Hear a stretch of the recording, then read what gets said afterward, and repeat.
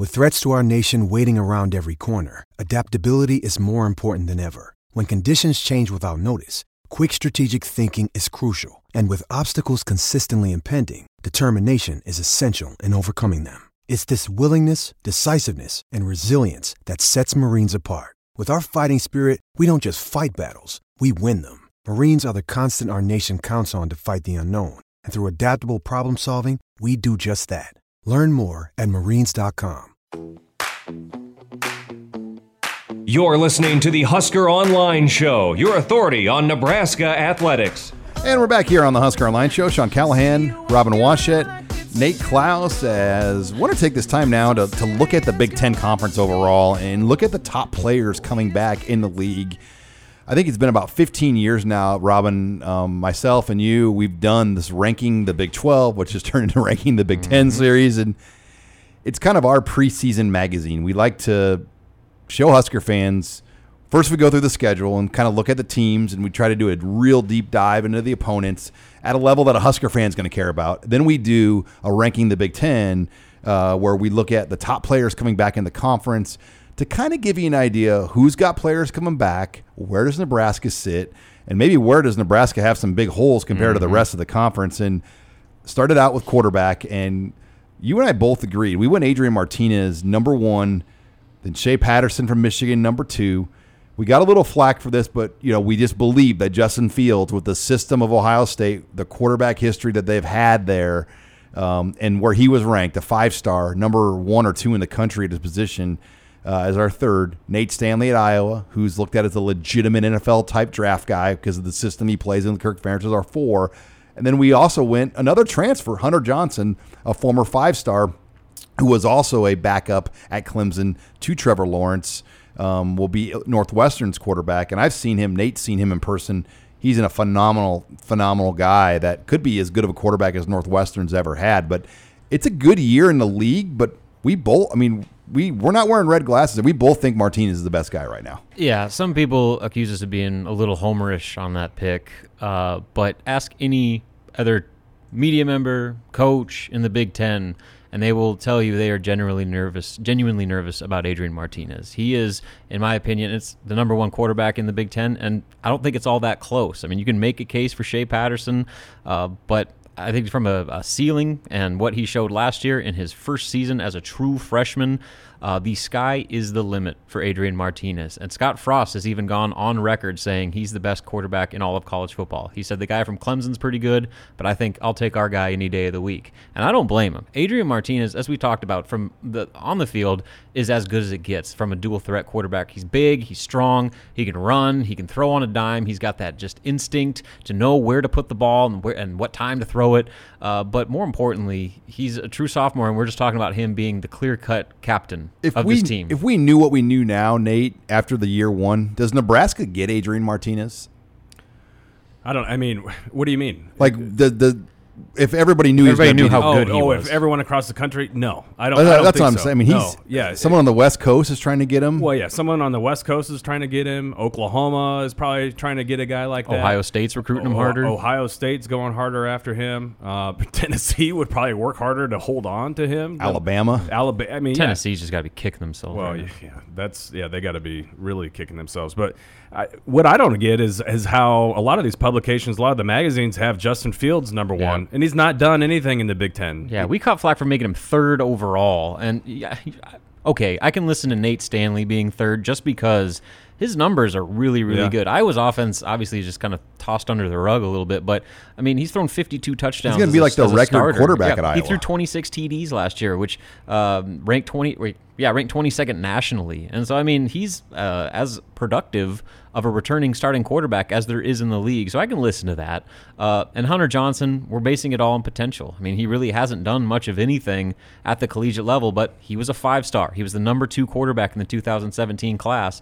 And so you would assume, just like we're assuming with Justin Fields, he's going to be good. And until we're proven otherwise, you got to include him in that discon. You've seen Hunter Johnson. I've seen Hunter Johnson. He's good. Yeah, he's real good. So he was a 5-star for a reason.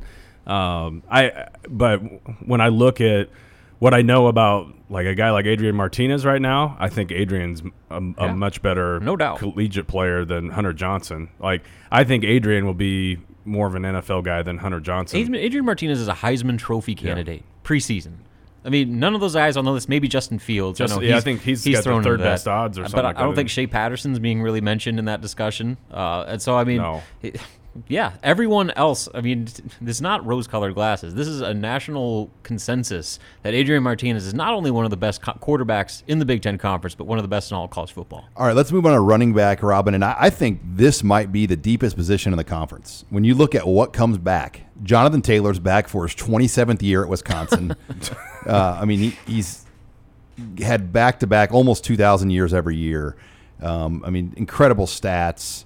With what he's done. J.K. Dobbins is back again at Ohio State, back-to-back 1,000-yard years. Now, he did have a down year last year in terms of numbers. He was only 4.6 yards per carry. As a freshman, he was 7.2, and a lot of that had to do with the quarterback change when he didn't have J.T. Barrett in the backfield to really kind of take the pressure off of him. A lot of teams, I think, teed off. But then you got Anthony McFarland at Maryland, who went for over 250 or 298 yards against Ohio State. He might be one of the best players in the Big Ten nobody knows about. Like they're saying he might be the highest draft pick prospect. Yeah, that's what I've been hearing is that McFarland is like probably has just as good a NFL potential as anybody in the league. He ran for 298 against Ohio State.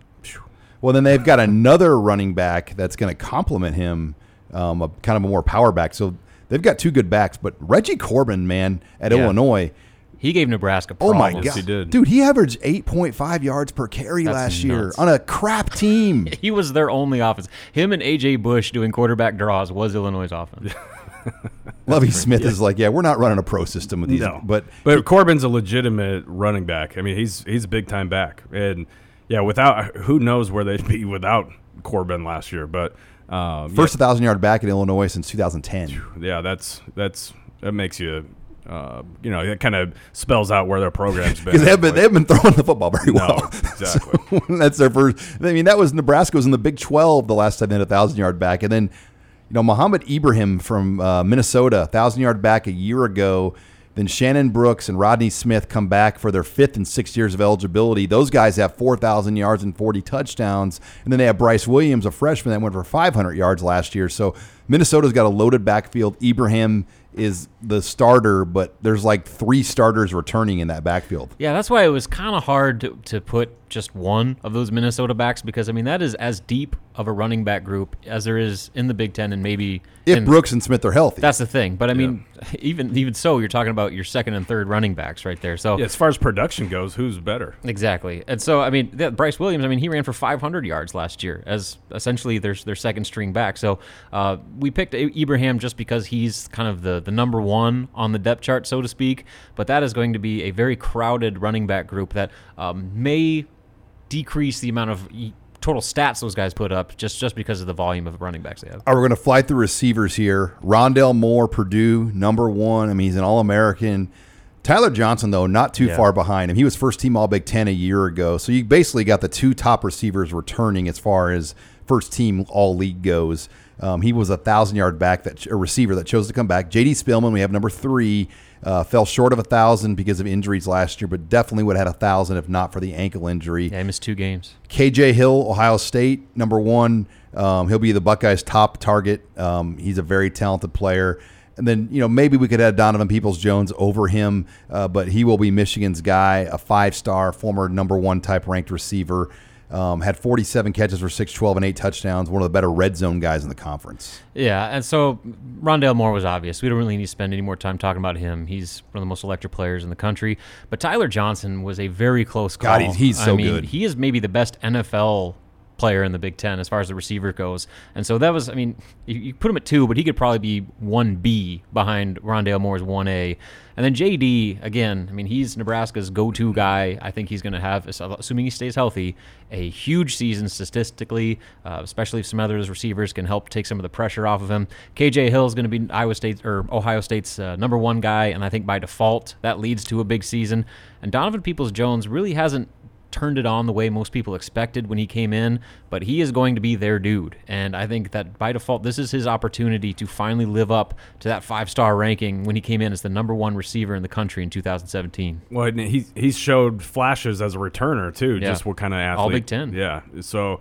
I mean, he's a pretty dynamic athlete, and we could look back at this list, I think, at the end of the season, and I wouldn't be surprised if Peoples-Jones is right near the top too. But really deep. And when you think Big Ten, you don't necessarily think wide receivers, but they're loaded. Yeah, there's Michigan a lot runs of a good players. system though that doesn't have a lot of plays on offense, so naturally Michigan's stats are always lower. I think. Yeah, exactly. They just grind it out. I mean, the time of possession is really on their side. So I mean, they don't run a lot of plays, like you said. So the opportunity to get the same type of catch numbers as a Rondale or even a JD isn't there for Donovan, which I think hurts his overall stock. All right, when we come back, we'll continue the offensive discussion. We're going to talk tight end and offensive line next. You're listening to the Husker Online Show.